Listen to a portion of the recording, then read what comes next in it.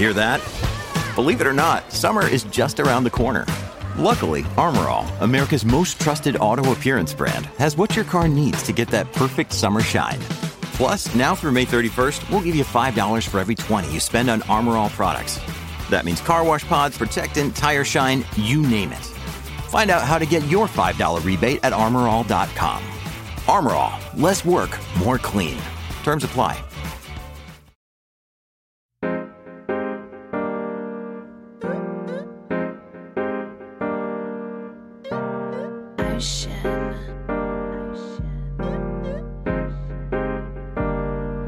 I feel like a locomotive, sipping, drinking Arizona. Mixtape just around the corner, did a lot in California. Can't wait to drop this on you. Yeah, they gon' have fun with that. Smash like Songam, and my songs gon' break through like a run. Hello and welcome back to the podcast. It is always, sometimes, sorta, kinda up to speed with Formula One.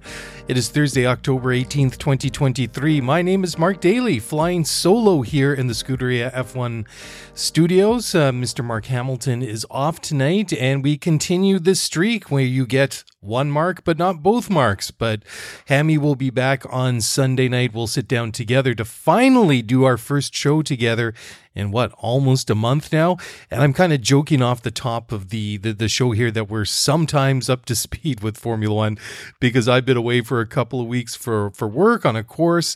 And even though I wasn't off the grid, they were very, very long days and the nights were long, doing coursework and things like that. So I've only been really trying to catch up with what had happened in Formula One over the past couple of days since I came back. I knew what happened in Qatar last weekend, but I didn't get a chance to sit down and actually watch the race until the other night. And that is the first time that I've missed a Grand Prix on the day of, literally since I don't know when. It's been a very, very, very long time, but I'm glad to be back. And, big shout out to Hammy for all the fantastic work that he's done keeping this thing going while I've been away. And I certainly look forward to him coming back on the weekend and doing what we do together as we inch ever closer to episode 500. Isn't that crazy? I was thinking about it when I was looking at the catalog a little bit earlier this week, and I noticed that, what are we, like 480 something now? I'll figure it out in post, all good. Anyways, I realized that the big 500th episode is coming up really, really fast. And I was thinking that when Mark and I started collaborating, working together on this podcast way back in, I guess it would have been the end of 2020. So we've been, almost 3 years to the day now, which is really kind of a bit of a wake-up call. I didn't realize it'd been that long until the words came out of my mouth. But I think at the time there was something like about 100, I did 150, 80, something like that, episodes by myself or with another host I used to do the show with. But since then, Mark and I have probably done over 300 episodes together, but we're putting out shows at least twice a week. And that adds up quickly. Anyways, before we jump into the news for this week, just want to give a shout out to the usuals, the people that help keep the lights on here. Just a quick shout out to Magnus and the crew over at the raceweekendmagazine.com. And you can enter in our promo code at checkout to save 10% on a subscription. And that is the Race Weekend, RACEWKND.com.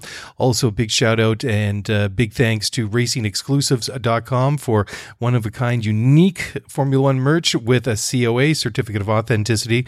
Head on over to racingexclusive.com to find Formula One mementos, souvenirs, and other things that you won't find anywhere else. And they are the ones that have provided us with this gorgeous half-scale autographed Max Verstappen helmet that we will be giving away. Well, just in a matter of weeks now, because we're at the end of the season is rapidly approaching, and that will go to the winner of our fantasy league. And speaking of which, this is usually Mark's thing, but since Hammy is away today, I am going to do the fantasy update. So in first place, we have Michael Cronier 16 with 5,272 points. Matt Noob Team 3 in second with 5,233 points. Axis Simon third with 5,230. And then you have Vince Des 2 with 5,211 points, and then Matt Noob Team 2 in 5th place with 5,196 points. So Matt Noob, 2 teams in the top 5. So going on down the rest of the top 10, we have Relampago Marquinhos with 5,190, Bengals Bubs, who has been in the top 10 for ages and ages and ages. Bengals Bubs has 5,188. Zanetta Team 3, Yellow Racing, and then also last place is not in last place, but in 10th place, and they're rounding out our top 10 in fantasy with 5,168 points. So there you go. And then just heading on over to the championship update, what with Max winning the sprint race and the Grand Prix last weekend, the championships are now wrapped up. Well, obviously for both the drivers and the constructors championship, but let's just go over that real quickly nonetheless. So Max, first place in the championship, is crowned the world champion for 3rd season running. Max 433 points. Sergio Perez, his teammate at Red Bull, 224. You have Lewis Hamilton from Mercedes, 194 points. Fernando Alonso, 183 points. Carlos Sainz rounds out the top 5, and the Ferrari driver has 153. Going on down the rest of the top 10 in the Drivers' Championship, you have Charles Leclerc, Lando Norris, George Russell, Oscar Piastri, and Lance Stroll rounding out the top 10. And over on the Constructors' side, which was wrapped up by Red Bull a couple of weeks ago now, they have 657 points. Mercedes is second with 326. Ferrari is third with 298. Aston Martin is fourth with 230 points, and McLaren now only 11 points behind Aston Martin in the constructors with 219 points. And what a magnificent turnaround that we've seen from McLaren this season. Absolutely astonishing the way that they've turned this around, and where they were, where they've come from, and to where they are now, and to be, well, obviously considered also-rans at the beginning of the year to a very, very good team, and they've been one of the bright spots. Obviously, Aston Martin started off the season being that ray of light that may be able to challenge Red Bull, and they've faded as the season has progressed and gone on. And once they started to fade away, it seemed like McLaren started to come on, and they've certainly done some wonderful things. So looking forward to watching what they do for the remainder of the season. So just another reminder, just 4 weeks until the inaugural Las Vegas Grand Prix, and that means that is going to be our Las Vegas Grand Prix watch party. So this is going to be hosted by myself and Mr. Mark Hamilton at his lovely palatial abode here in Coquitlam, BC, which is a suburb of Vancouver. If you want to get in on that, send us an email, scuderyf1pod@gmail.com, or slide into our DMs on Twitter or X or whatever the heck they're calling it right now, and let us know. And of course, it's free to attend, but we would appreciate anyone that shows up to make a donation to the Canadian Mental Health Association. So another interesting little tidbit here. This weekend is Charles Leclerc's 100th race for Ferrari. He's been with the team since 2019. That is absolutely astonishing that he's racked up that many starts, that many races for Ferrari. And what's that old meme, the one with Ron Burgundy? Oh boy, that escalated quickly, but good for Charles, who incidentally is also celebrating his 26th birthday. So a big week and weekend, for the Monegasque Charles Leclerc. And interesting news here coming out of the McLaren camp today that Bianca Bustamante is joining the McLaren F1 driver development program. So that's pretty cool. And we'll be keeping an eye and seeing what Bianca is going to do. And certainly says she's done very well in the F1 Driver Academy. And looking forward to see what she can do with the support of an actual Formula One team. Very, very cool. And also, just to round out some of these little notable tidbits from the news this week, it's Kimi Räikkönen, the Iceman himself, is celebrating his 44th birthday. And again, I think to myself, where did time go? Anyways, going to jump into the news here now, and bearing in mind that the world is a pretty scary, nasty place at the moment, and don't want to brush over that fact, especially when there are so many horrible things going on. And almost anywhere you can think of. That we're not glossing over that fact. Myself and Mark, we talk about these things all the time, but I think we all need a little bit of a break from all the heavy news that seems to be surrounding us 24/7. And certainly we'd like I said, don't want to downplay or ignore any of that, but let's just for our own mental health and all the stress and anxiety that we're all feeling for. And from many different directions that Formula One is here, and it's a chance just to, blow off a little bit of steam and enjoy something else when everything else seems very, very dark at the moment. Anyways, so some good news here. First of all, going into the first piece of the news for the week. So Keanu Reeves' Formula One documentary is going to get a release date, or it does have a release date, and it's called, it is Brawn, the Impossible Formula One Story, and it's a 4-part series, and this tells the wonderful, amazing story of Brawn GP's season back in 2019, and that's going to be streaming on Disney Plus and in the UK, and then in Hulu in the US. So this is very, very cool.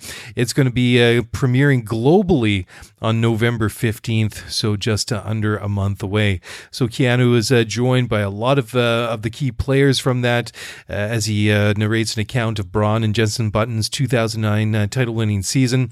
Interviews include Jenson Button and also then his teammate Rubens Barrichello, Brawn GP CEO Nick Fry. It also features Ross Brawn, the owner and team principal of the team at the time, which eventually became Mercedes, Christian Horner, and the list goes on. So this is very, very cool, and really looking forward to watching that drop in just a couple of weeks from now.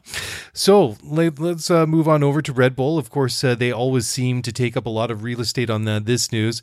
So there seems to be some quarrels and then some rest inside the team, and it's always kind of interesting when you hear things like this, stories like that. It makes you wonder how long can they keep this all together. But Christian Horner himself has basically dismissed all these rumors and the speculation that he is trying to push Helmut Marko out of Red Bull, and that really downplay the fact, or not the fact, I should say, but speculation that there's an internal power struggle at Red Bull. So this is a story that was kind of bubbling up in the Brazilian media by former Formula One driver Luciano Berti, that the summit was going to be held at the U.S. Grand Prix this week, where Helmut Marko's future would be discussed. So I don't know, very interesting to hear, but I don't know. I mean, Helmut Marko in this year and in recent times seems to make the news for the wrong reason. So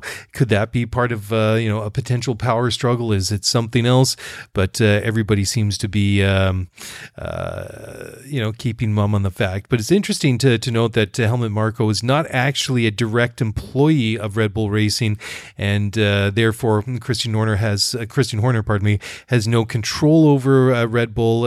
Or his advisor, who actually reports to Oliver Mintzlaff following the death of Marko's friend and the founder of Red Bull, Dietrich Mateschitz, about this time last year. So Christian Horner, that is, and Helmut Marko have a long relationship going back to Horner's career himself as a race driver, and when he was taking his first step into managing a Formula One team. So it's we'll see.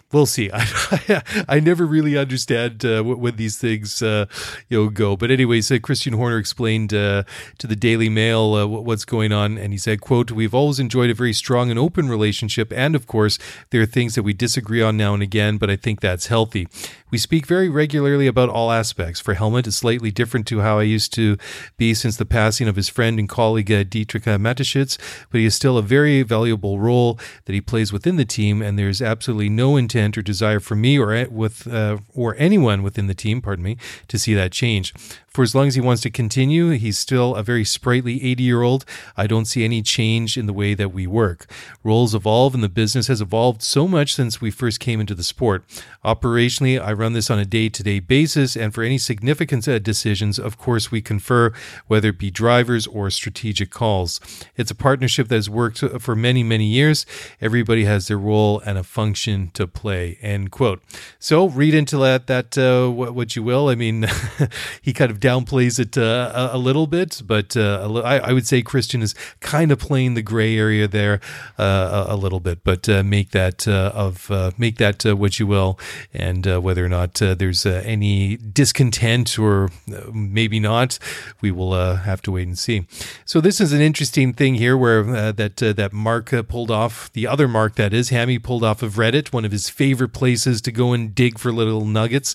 And it's interesting. There's an ORF Digital interview about the rumors that have been going around on his future, the power struggle between him, speculatively, and Christian Horner, and some of the rumors on Sergio Perez and Yuki Tsunoda. Anyways, I'll just read the screenshot that Mark has here. So, Helmut Marko, this is obviously sounds like it was an audio interview. So there's Austria is the one part. It says, "Mr. Marko, how are you?" Helmut Marko says, "Good. Contrary to many assumptions, I have to disappoint the, as they say, doomsayers." And then it goes on, "How do you explain the many rumors about your future that are currently circulating online?" Helmut responds, "No idea." So kind of cheeky the way that he says it, but kind of shoots it down right away. Anyways, it goes on. The next question says, "Apparently there's a summit this week that will discuss your future. When and where should it take place?" To which Marko replies, "There's no summit this week. I have a contract until the end of next year. When and how I stop, when it's over, I decide, and not, for example, Mr. Horner." Next question, "And what is the truth about the alleged power struggle between you and Red Bull team boss Christian Horner?" To which Marko replies, "Due to the new constellation, everything is different. Certain people now trying to redefine their powers." Next question, "Another point of contention is allegedly Yuki Tsunoda. He was to be replaced at AlphaTauri. You were supposedly against it because it could disrupt good relations with their Japanese engine supplier Honda. Is that correct?" Which Marko replies, quote, "This is all just speculation, just like the one about Perez. There's no ultimatum for Perez. I think we're winning too much. Incredible things are being brought into the world. Max Verstappen's performance should be appreciated much more. It's extraordinary." And the next and final question that Mark picked here asks, "Max is also demonstratively supports you in his interviews." To which Marko replies, "On the one hand, that is very reassuring. There is still something like loyalty and appreciation. Since our first conversation when Max was 15, there's been a special connection between us. Now I'm looking forward to Austin, where we can hopefully celebrate his 50th Grand Prix victory on Sunday." End quote. So there you go. Again, not being divulging too much information. I think it was kind of interesting. Kind of dodged that little bit. That one about Yuki Tsunoda, completely flipped it around and turned it into a little conversation or an answer about Sergio Perez and Max Verstappen. So I don't know. We will wait and see. I think that, obviously Marko thinks that he will be able to walk away on his own terms when he wants to. He obviously was pretty clear in stating that he has a contract at Red Bull until the end of next year. But, perhaps if there is a power struggle there, perhaps he doesn't even know that the sword of Damocles is hanging above his head and may be, pushed out without even knowing. But again, this is Formula One. It's really fun to speculate about, and we can talk about this for hours and hours and hours, the reasons for and the reasons against, and it is what it is at this point in its speculation. So we'll have to wait and see what happens and if anything else bubbles up to the top. So another thing about, pardon me, geez, it's been a very, very long day, I must admit. And what with my trip last week, I'm struggling a little bit. It's not super late when Mark and I, or as I usually sit down with Mark to record the podcast, but this week has been a bit of a grind. So pardon me if I stumble a little bit in doing the show this week. Anyways, the final story here about Helmut Marko before I head into a break. He's been honored in Graz in Austria for the work that he's done in Mertal and Graz region, as well as in Formula One. He's been awarded the Gerhard Hirschman Prize for critical thinking, and so he's been honored in Graz, which is his hometown. He was honored by the jury who awards the Hirschman Prize for, quote, his decades of work, also behind the scenes with regard to the sporting, but also the economic development of Styria, end quote. So good for him. All right. Well, just looking at the clock here, I think this is a good place to take a real quick break, come back on the flip side and dive into the news itself.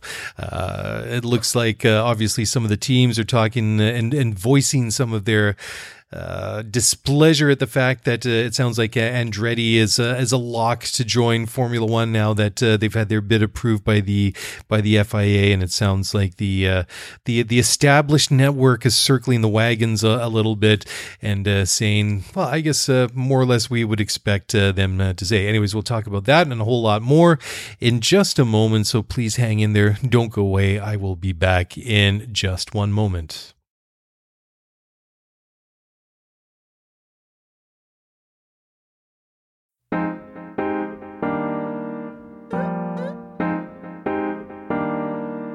All right, welcome back to the podcast. Once again, Mark Daly here, flying solo on a Thursday night. Mark Hamilton is away for a couple of days after I was away for many days, and it's been many days and many weeks since we sat down and did a podcast together, but we will be reunited very, very soon. The band will be coming back together before you know it. It's like Simon without Garfunkel, Hall without Oates, whatever you want to call it. It's just me tonight, but I'm endeavoring to do my very, very best. I don't know where the Hall & Oates one came from, but there it is, a nice 80s reference, if you like. Okay, the next story on the agenda here comes from motorsport.com, and this is an article from Jonathan Noble entitled COVID Crisis, a Warning Over 11th F1 Team Approval, says Steiner. And the byline reads as follows: Haas Günther Steiner thinks the crisis Formula One faced during the COVID-19 pandemics shows why it should not risk destabilizing current teams by adding an 11th team. So it goes on to say that obviously that Andretti Motorsport is hoping to agree to a commercial deal with FOM to enter Formula One from 2025 at the very earliest, after they were given the green light to join Formula One a couple of weeks ago by the FIA. There is absolutely no guarantee that Formula One management will actually approve the Andretti's bid, and they have to, because they're going to be actually asking the questions: if we let this team in, are they actually going to be able to get a benefit by adding them to the grid? So a lot of the teams already there have come out and spoken against it. They are not really in favor of Andretti because they feel that the commercial impact could really affect them by having to basically get smaller pieces of the pie, and by the pie I mean the prize money that all the teams share, and that would be reduced because, well, there's going to be 11 teams potentially rather than 10. Anyway, the Steiner has to say, quote, "In the current situation, we are stable, but it's not like we are making hundreds of millions of profits. We are still trying to get our budgets together to work on the budget cap and all that stuff. I would like to go back to 2020 when I remember sitting in these video meetings when the pandemic hit, and 4 teams were questioning, are we going to be here next year or not? We were all struggling, trying to keep alive, and a lot of people and a lot of team owners put their money in to stay alive and to make Formula One what it is now. I think there's value to that as well. I think most of the teams are asking, why would we dilute what we've got just to get somebody else when Formula One is booming? Because who knows what in 3 or 4 years what will happen. And I go back, it's only in 2020 when we were struggling to stay alive as Formula Ones, because if 4 teams fall out, then there are only 6 left. And why would you make it weaker now? If something comes up again, we need to be strong as we can be. And the 10 teams which are here, which got through the tough, hard times." End quote. So Gunther Steiner is not really backing down. He's been, he's had a pretty, long-term stance and opinion that Andretti's entry into Formula One should only get approved if there's what he calls tangible evidence, and I'm doing the inverted air commas here, tangible evidence that Andretti's arrival into Formula One will bring benefit to the entire grid. And he goes on to say, quote, "There could be, but there could, should, would, but if they can show they can bring something which we accept, then that's fine. FOM has to see it, not me. They've got the big picture. It's not only about Haas that doesn't want to get them. In general, Formula One is not convinced that there is a need for an 11th team. Don't go down. It's Andretti. Whoever it is, Formula One at the moment is not convinced that 11th team is bringing added value. keep it simple, end quote.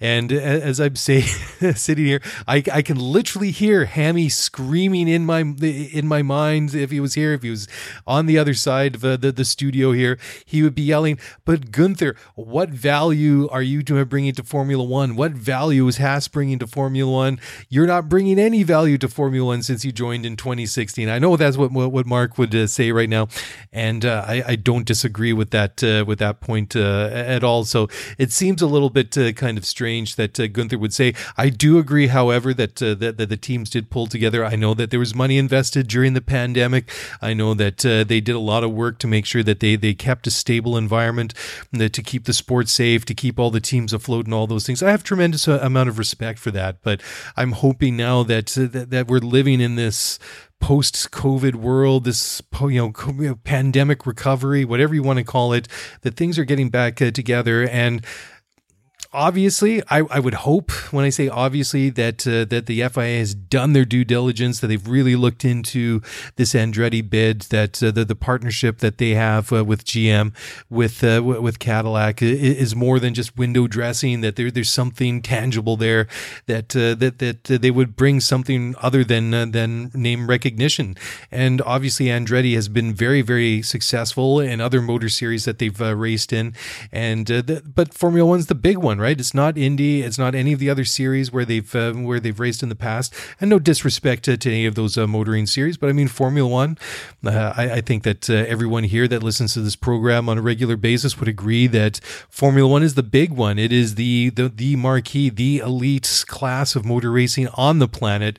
And if you're somebody in the position like Michael and Mario Andretti, you have this amazing motorsport conglomerate behind you, where you've been successful everywhere, and they both were obviously successful as drivers, both Michael and Mario Andretti, that this would be the ultimate challenge to do. So you're not going to take that lightly. I mean, I know that maybe you could say that Michael's attempts to garner support within the paddock were maybe a little brusque, maybe a little bit forward, and you could see why he would perhaps ruffle some feathers within the establishment, if you want to call them that, or the established Formula One teams. But it does seem a little bit funny that the team that has arguably not brought anything positive, or not too many positive things. I know that Gunther Steiner, as a personality himself, has become a bit of a rock star, a bit of a cult figure in Formula One, but the Haas themselves, I mean, they're not really a very exciting team to watch, and that's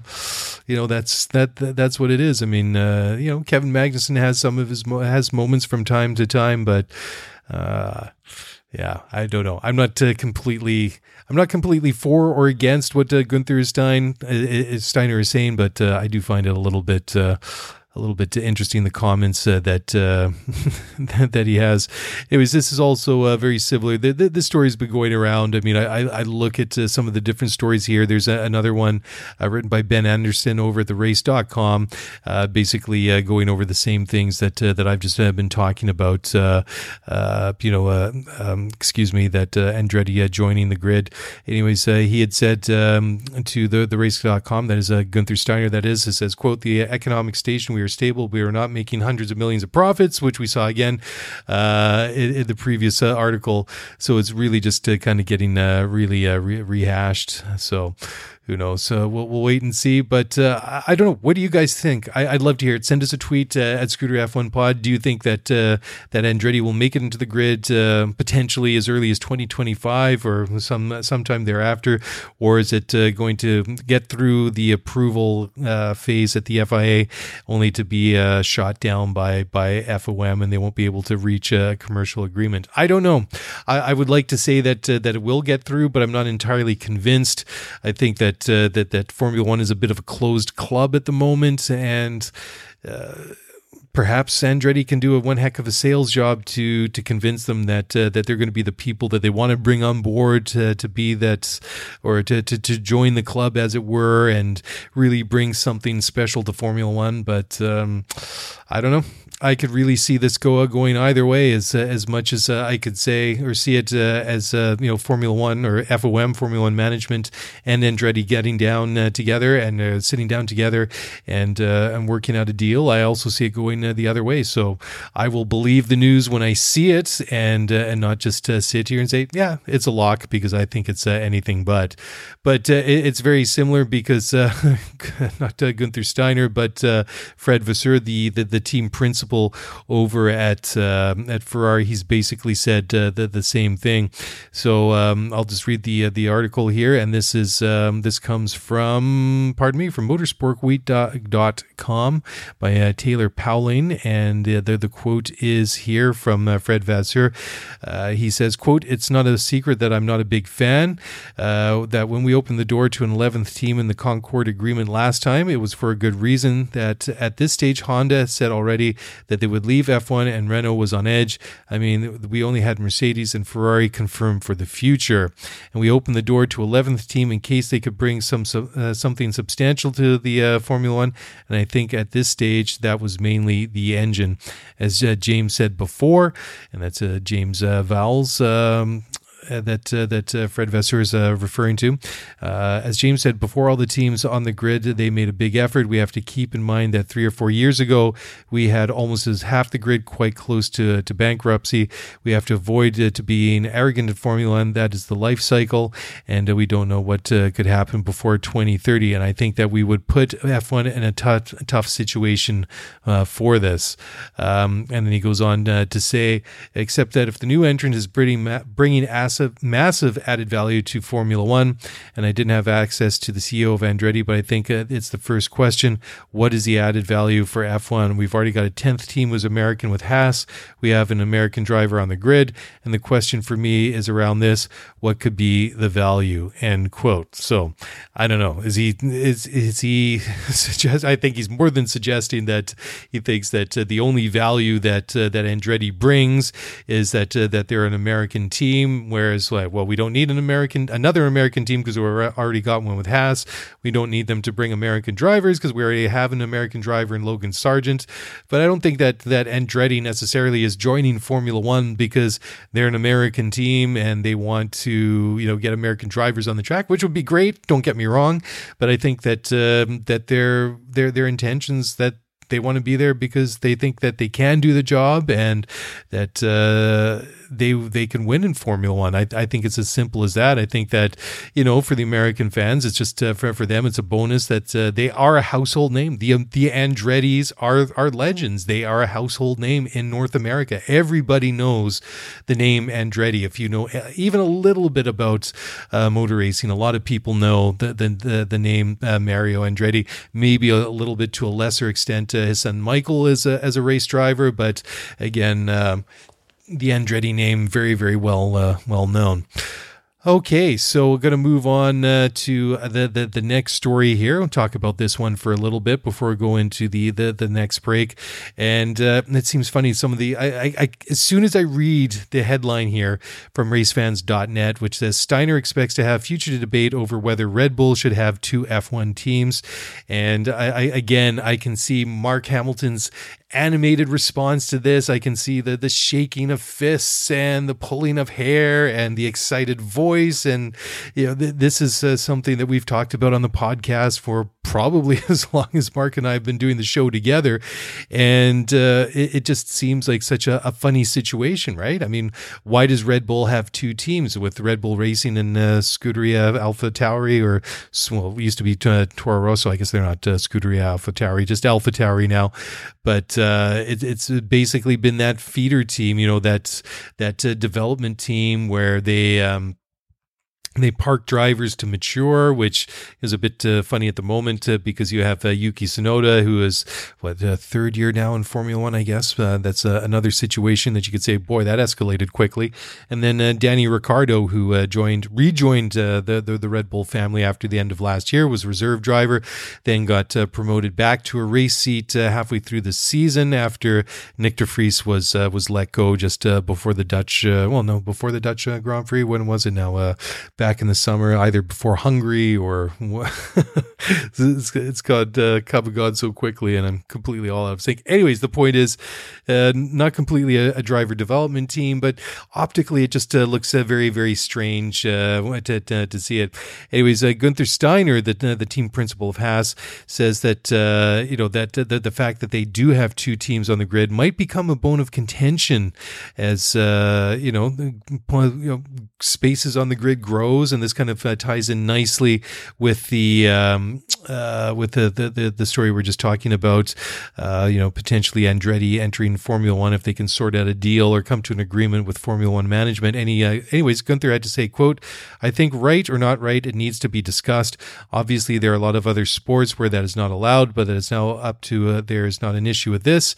And he goes on to say, quote, "Because the sport is becoming more and more popular, gaining more and more worth financially, so more and more of these things will come up because everything gets more difficult. So this will be for sure an argument which sooner or later will come up." And then he does finally end up his thoughts by saying, quote, "It's been 18 years now, so it's worked fine up until now, but at some stage there will be question asks and there will be answers why it works or why it shouldn't work, but it's not worth reacting on this one because it works for a long time," end quotes. All right, moving on to the next story here, and this is another one that again I can completely see why Mark threw this into the show outline. I want a good guy. What a great partner to do the show with. I've been busy with other things. I get home from work this afternoon to get a message from Hammy. Hey, show outline's all ready to go. I'm not going to be here, but here you go. Go anyways. Go and crush it. Have a great show on your own, and I'll be back on Sunday. So again, this is why I can see the excited responses from Mark Hamilton, even though that he's not here. So I'm going to do it in absentia, to try and give my take of what I would expect to see if Mark was sitting across from me right now. But this is another one that he's talked about, or we've talked about quite a bit recently. We all know that Mark jokingly has put up his condo on the fictitious Lance Stroll Island up for sale, or thinking about it, because he's been quite a supporter. We both have, to be quite honest, of Lance, but he's certainly struggled a lot this year. Anyways, this is an article from racefans.net, and Lawrence and the title is "Lawrence Stroll says his son has suffered a lot of bad luck during 2023." So he had 9 retirements due to engine failures, according to Lawrence, and I don't know. It's tough, right? As much as Mark and I have kind of speculated and wondered if things truly get horrible with the way that things are going for Lance. We've always thought, well, would Lawrence be brave enough to actually pull the pin? We thought, well, he's become this ultra rich businessman and entrepreneur for all the stuff that he's done throughout his life, all the businesses and all the ventures that he's had, and that if it came to it, there would be very little sentimentality. But I feel like that is that door's a little bit open. I think we can have that the debate whether or not he would actually pull the plug and toss his own flesh and blood out of the team. I don't know. Anyways, here's the quote from Lawrence saying, quote, "Lance started the year on the back foot with 2 broken wrists for the first half dozen races, which was very challenging, but he did a really heroic job, and he's had an unfortunate amount of bad luck. He's had 9 retirements due to engine failures or a ring wing fail at Suzuka, half of the races, and it hasn't been anything to do with his own abilities. He has had just a lot of bad luck, sadly," end quote. So what do you think? I think that Lance will be back next year. I don't think that his dad is going to fire him and kick him out of his Formula One team. Anyways, sticking with Lawrence Stroll, this is a story from SkySports.com entitled "We've Always Tried to Win, Stroll's Aston Martin Ambition." Anyways, it goes on to say, and this is an article from Mark Baisley, and really quite interesting, just talking about what Lawrence Stroll is doing and the amount of money that he's put into it. It was £128 million that Stroll invested in Aston Martin in 2020, and became also the executive chairman of the British luxury sports car manufacturer, and wow, it is a, what a name that is. Aston Martin, a truly iconic mark that I think is beloved by many. And not only did he become the executive director of the road car brand, but the team that used to be known as Racing Point, which used to be Force India, formally, pardon me, that's a tough word tonight. I'm going to need some caffeine to power through the rest of the show at this rate. That used to be Force India as well. Anyways, we talk a little bit more about that. Stroll told Sky Sports the following quote: "The company started on the racetrack 110 years ago. We won Le Mans in 1959 with our DBR1. We've won 19 times since with our various Vantages and the front engine sports cars. So tremendously excited to be back in the fight at Le Mans. We're definitely going to win like everything else we do. We've always tried to win," end quote. So it goes on to talk a little bit more. So Racing Points did have one victory at the Sahir Grand Prix in 2020. That was at Bahrain, because at the track there, they have a couple of different configurations. The configuration that we've become used to watching the Grand Prix there for many, many years, but they do have an outer ring, which I think delivered, what was it, a sub 1 minute lap? It was kind of cool to watch, and that was the one time they did win a race as Racing Point. So when you go on to see what Lawrence Stroll wants to do, what his ambitions are, he's pretty open about it and all the things he wants to do. And one of the things that he goes on to talk about in this interview with Sky Sports, he talks quite a bit about Fernando Alonso and has the following to say, quote, "He's brought a tremendous amount. He's full of energy like he's 22 years old. He's very committed, extremely motivated, and obviously hugely talented and a fantastic ambassador for the brand. He's been as fantastic as a Formula One driver, so I'd say on and off the track, he's been a fantastic ambassador for Aston Martin," end quote. So then they go on to talk about what's going to happen with Fernando, because at this point, he's 42, 43 years old. His current contract expires at the end of 2024, which would be his 21st season competing in Formula One. And you have to remember, he had a bit of a sabbatical, a bit of a hiatus a couple of years ago before coming back. And, it's crazy to think that he's been in Formula One for that, at that long. So, at the end of 2024, he'll be 44 years old, but Lawrence is not ruling anything out, when it comes to giving Fernando another contract after this current deal expires at the end of the next year. And he had the following to say, quote, "Anything is possible. Right now he has a contract to drive for us next year, and we're really looking forward to that," end quote. And finally, in the article, Stroll goes on just to talk about the team itself and talks a little bit about what they've accomplished and what they need to do to take that next step. But he has the following to say, quote, "We've had 7 podiums in 2023, so we're already podium contenders. Last year's car was developed in our old factory of 33 years. Next year's car will be developed on our new campus, and it's quite a dramatic change to what we've already had.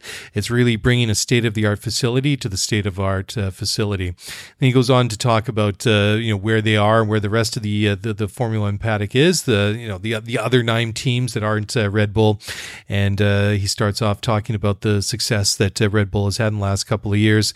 And he says, quote, "I'm jealous, very jealous. Obviously they've done a great job and they're enjoying what they've done, so hats off to them. The playing field is leveled by the budget cap, which wasn't the case a few years ago. I think we all just have to do a better job to beat them." And then finally, he closes out the interview just talking about the organization of the team and some of the things that they're doing, such as opening up a wind tunnel at their new headquarters, which they hope to bring online in September 2024. And he really feels that will be a big boost and a big benefit to designing and building new cars in the future. But what he really does, I point out quite nicely, is talk about that the fact that this whole program, this Aston Martin Formula One program, really comes down to the people that they have in the factory at Silverstone. He has the following to say, quote, "It's a lot of hard work from the guys and gals. We're a team of 750 to 800 people here in Silverstone, so it's really having the right leadership, vision, and plan, and working really hard," end quote. And I think it's probably pretty obvious to state that their goal is to win races and world championships. And, they haven't done that quite yet, but certainly, especially in the first half of this year, it was great to see all the podiums and all the results that they had. So definitely a team to watch for the future. Anyways, time for another quick break. Come back on the flip side. Still plenty of news to talk about and go over before we head into looking at the race this weekend at the Circuit of Americas in Austin, Texas. Always a great race. Always a great turnout by the Formula One fans there in the great state of Texas. We'll talk about that in a moment. So don't go away. We will be right back.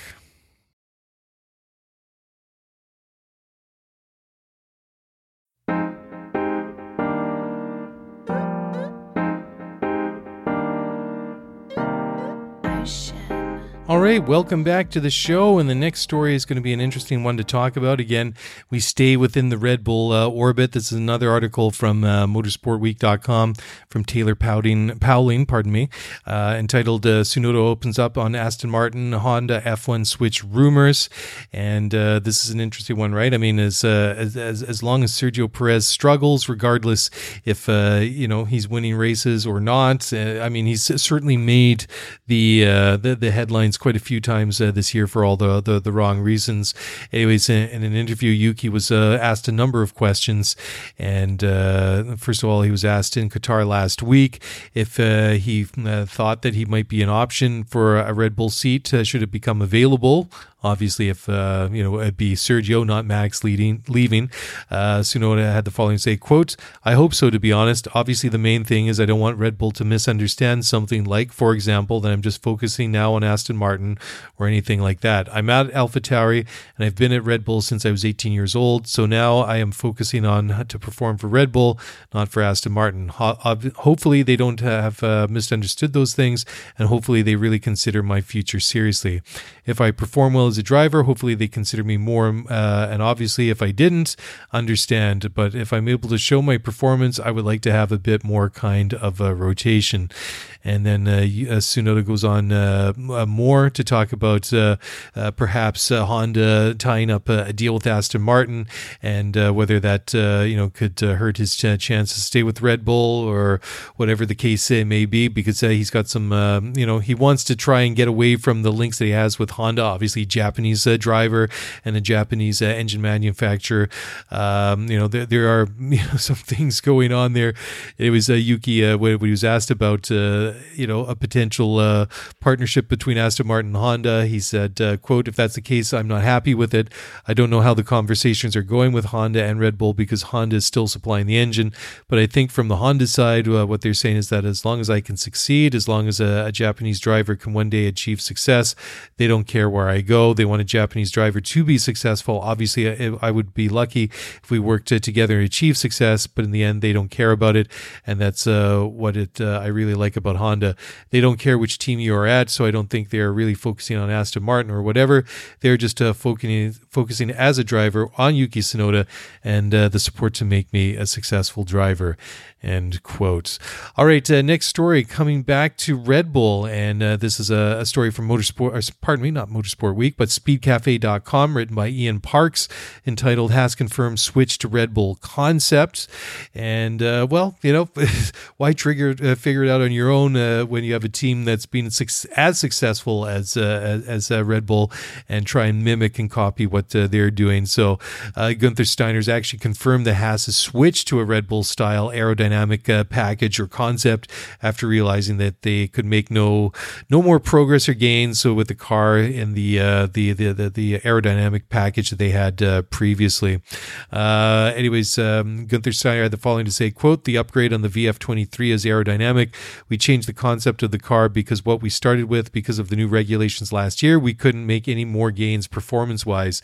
Creating more downforce and less drag, it just wasn't there anymore, so we needed to change the concept to which is commonly known as the Red Bull concept or the downwash concept.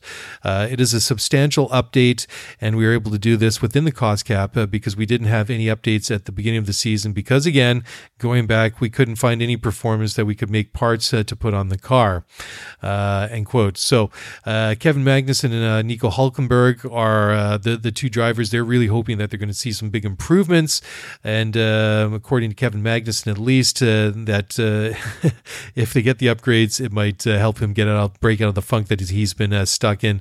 And the one thing he's really been complaining about is tire drag when he's been substantial or high tire drag when stuck in traffic. So when he was asked about it, Magnussen added to the conversation by saying, quote, "There's actually a second element to bringing this upgrade, which is to research for next year. We're all secretly hoping it performs better than what we currently have, but actually the bigger target with this is the research and learning what we can do for next year's car. It's been clear that in very specific circumstances our car can perform, but it's too narrow a window, and we need to broaden it to make it more user-friendly and compliant with a bigger variety of tracks and conditions. Hopefully we'll be able to follow easier and be more friendly to tires." End quote. So there you go. And again, it just goes to show that if somebody's doing something right, everybody eventually jumps all over it. Okay, going to jump on over to another story here. This one comes to us from Formula1.com, F1.com, and entitled "James Vowles Admits Williams Counting Down of the Days Until Arrival of Chief Technical Officer Pat Fry." So they have not had a Chief Technical Officer since 2019. That was the post that was held by Paddy Lowe, who was before then formerly of Mercedes. He left 4 years ago. They also parted ways with their technical director, FX Di Maison, at the end of last year, along with team principal Jost Capito. But in July of this year, they announced that Pat Fry would be joining Williams as chief technical officer from the Alpine team. And he's been there since February 2022. And he's going to be starting with Williams on November 1st. James Vowles was asked about, if they were counting down to, the number of days until Pat Fry joins the team, and Vowles responded, quote, "Definitely counting down the days. As much as I've tried my best, I need someone who's far better than me in that role. We've brought together a really good group of individuals at Williams, and we are working together. In part, I have sadness because I have to start letting go of that side of things. With 2024, though, the die is pretty much set in that direction of travel. The chassis will be already, by the time he comes through the door, be the most of the way produced. It has to be. That's what the timelines are for these things, which means you have to define some of the big elements to these things. The aero package, again, will be most of the way through development, even though it's going to be for next year. But the impact, as I've said all along, I'm not interested in the short term. I'm interested in the long term. So he will already in the 2024 season have a positive effect, but that real effect will kick in 25, 26, and in 2027. End quote. So Vowles has not been to Williams all that long. He was brought in last winter after Jost Capito was let go. When he was asked in an interview about his own journey as the team principal of Williams since the beginning of this year, he replied, quote, "You don't realize until questions like this come up where you think it's nearly a year. Good, I would say. It's a role. Obviously, I had a lot to learn, and I still have a lot to learn, and I would be disappointed if you ask me a question and I say I haven't learned something new this week. But I think it doesn't take much looking from the outside to realize we're in a good direction of travel. The team has very much embraced me. I feel at home there. I felt at home there just after a few months," which is, to name the extraordinary, to go to a completely new environment after 20 years elsewhere, but yet it feels like home is a strong indication of how Williams is as an organization. What I'm more excited by as I keep going into the long term, but it's not the last 9 months, I'm really excited by a couple of years from now when it properly kicks kicks into gear, end quote. So there you go. Another interesting little tidbit here. This is going to be one for the NFL fans, which, I count myself as. And this is a story from sportsbusinessjournal.com and from the finance section entitled Mahomes, Kelsey invest in Alpine F1 team with Otro. And so there you go. Pat Mahomes, Travis Kelsey have invested some of their big NFL bucks into Alpine F1. I'll just read a couple of lines out of this one here.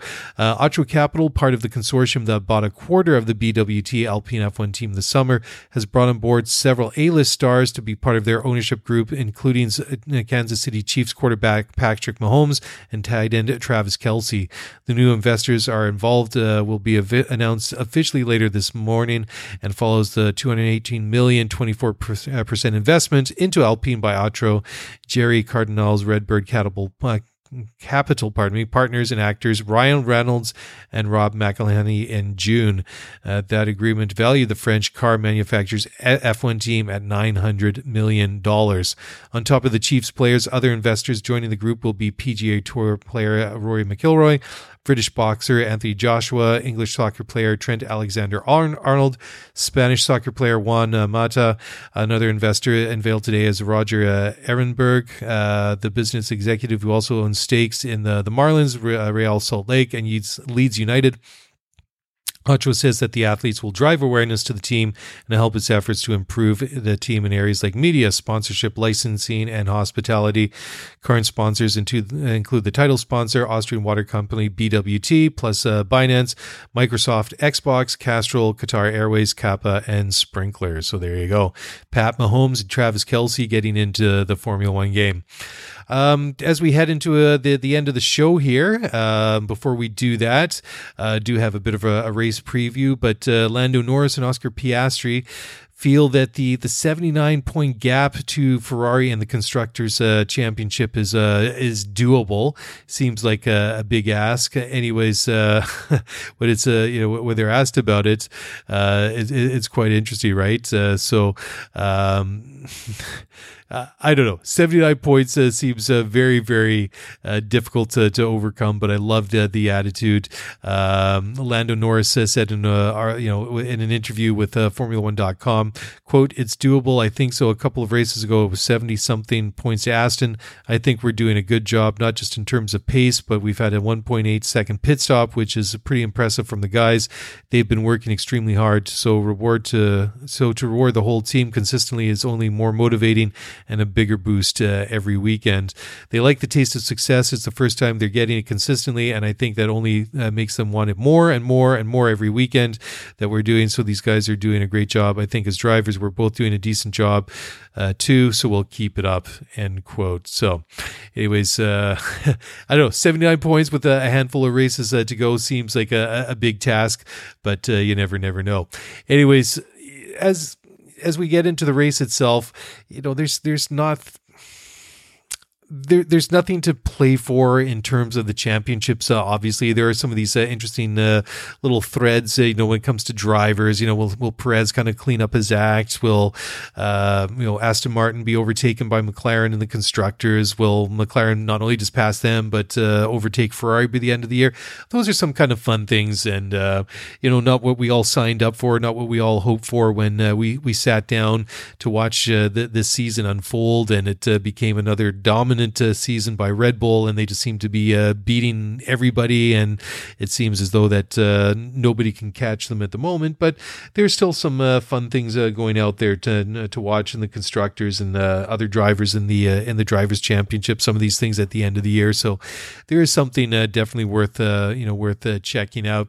Anyway, Circuit of the Americas, I love this track. It's just outside of Austin, Texas. It is it's pretty cool. I mean, it's been around now. Let me see, the Circuit of the Americas. I should just pull this up here. So it's been around since it was opened on October 21st, 2012. There you go. So 10 years ago. Another Herman Tilke and project. So that's a lot of the modern Formula One tracks have been designed by Tilke and his company. So But this is not the first time that we've had a race in the USA. There's been 51 previous Grand Prix going back as early as 1908 when it comes to winningest drivers at the US Grand Prix. And obviously it's been at COTA for quite some time. It's been in other places at different times. Anyways, Lewis Hamilton is 6 wins at the US Grand Prix, the first time in 2007, most recently in 2017. So Lewis definitely overdue for a win in the USA. I mean, that's been a long time. Michael Schumacher, the legendary German drivers, had 5 wins. And then drivers with 3 wins include Graham Hill and Jim Clark, who dominated the U.S. Grand Prix, winning 3 races a pair from the years 1962 to 1967.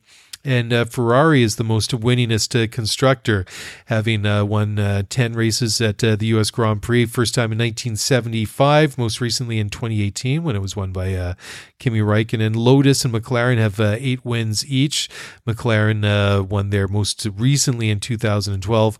Mercedes have 6 wins, first time in 1910. Before that was an officially sanctioned, predates Formula One. Anyways, they won 5 races between 2014 and 2019.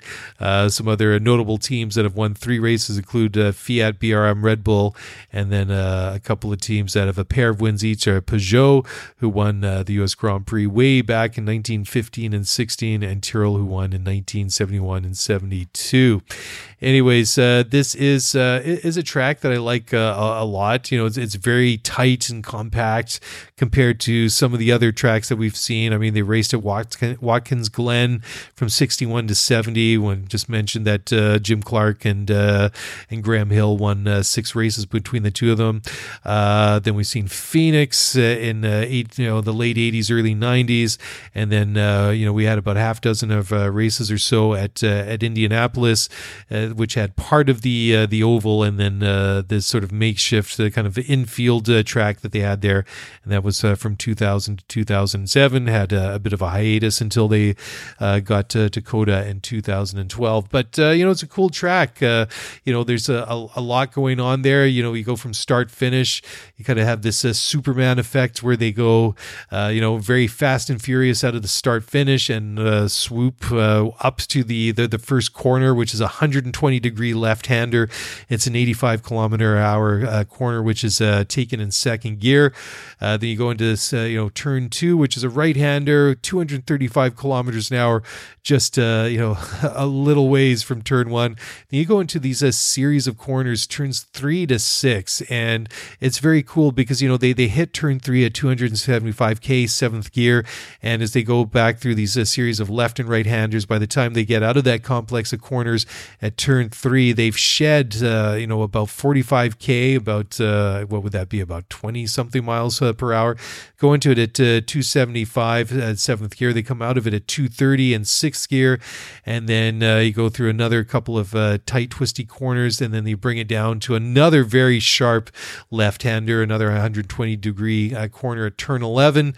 They take that in second gear, down another straightaway, which is another speed trap, into another very sharp left-hander again at turn 12, and then they wrap it around a couple more times and eventually bring it out at turn 20, which is a second gear corner taken at 95 kilometers an hour. There's 11 corners to the left, 9 to the right, and certainly a very exciting track. I enjoy watching races there. Some of the stats that we have for the track itself, pardon me, is 5.1 pardon me, I'll get this right, third time around, 5.513 kilometers or 3.426 miles. Race length is 308.45 kilometers or 191.634 miles. 56 laps. Last year we had Carlos Sainz from Ferrari on pole. The podium was Max Verstappen winning. Lewis Hamilton was second. Charles Leclerc was third. The fastest lap was set last year at a 138.788 by George Russell. And just looking at Pirelli's information here, they are going to bring their C2, C3, and C4 tires, C2 being the hardest compound, C4 being the softest, so about the mid-range of their tires. Again, 56 laps. The track record, or the lap record there, is 136.169, and that was set by Charles Leclerc way back in 2019. So what are we going to see this weekend? Again, like I say, nothing is really there to play for the big prizes. Other things going on in the Drivers' Championship. Can Lewis Hamilton catch and surpass Sergio Perez before the end of the year? Can McLaren pass Aston Martin? Can they do that and then also catch up to and pass Ferrari? All waits to be seen. But with only a handful of races left, anything there's still some things up for grabs. But Max just keeps winning. Sergio still seems to be stumbling around, so take your pick. It could be Max, probably most likely will be Max, but he doesn't really have to race for anything anymore. But I don't think Max has any other setting than go out there and drive fast. And when Max drives fast, he usually wins races, and I expect him to do the same this weekend, notwithstanding. Anyways, I'm getting tired now. It's been a lot of talking without a break this evening. I'm going to wrap it up there. Thank you all for listening to the show tonight. Thank you for bearing with me on my own. Thank you for bearing with Mark Hamilton, mostly on his own, over the last couple of weeks during my absence. And again, a big shout out to him and the guests that have come onto the show during my time away. But glad to be back. Glad to do the show. Looking forward to seeing Mark again on Saturday night, talking about the U.S. Grand Prix at COTA. Oh, one final thing I should have mentioned. I did have the weather forecast, as you would expect. Should be nice weather in Texas, looking Saturday afternoon for qualifying. 34 degrees Celsius as a high, 19 degrees Celsius as a low overnight, which translates to 94 degrees Fahrenheit as a high, 66 degrees Fahrenheit for a low. Sunday, again, it's going to be sunny, 32 degrees Celsius as a high, 19 degrees Celsius as a low, which translates to about 89 Fahrenheit of a high and a low of 66 degrees for a low overnight as well. So it looks like we should have a good race there. We have seen some torrential rain there in the past, but looks like it should be a nice day to go racing at the Circuit of Americas in Austin, Texas. Jealous of all of those of you who listen to the show that are going this weekend, and certainly we will be living vicariously through you, but still sitting at home in the comfort of our own homes watching the race. But yeah, still not the same as being there. Anyways, if you want to get in touch, send us an email, scooterf1pod@gmail.com, or tweet us on Twitter. Not sure what we're going to do with our socials, but Mark and I have been discussing some things, so stay tuned for that. Anyways, you can tweet at us for now at scooterf1pod, and that's it, guys. Thank you for joining in. We'll talk to you again on Sunday night. Enjoy the weekend, enjoy the race, and we'll talk to you again soon. Bye.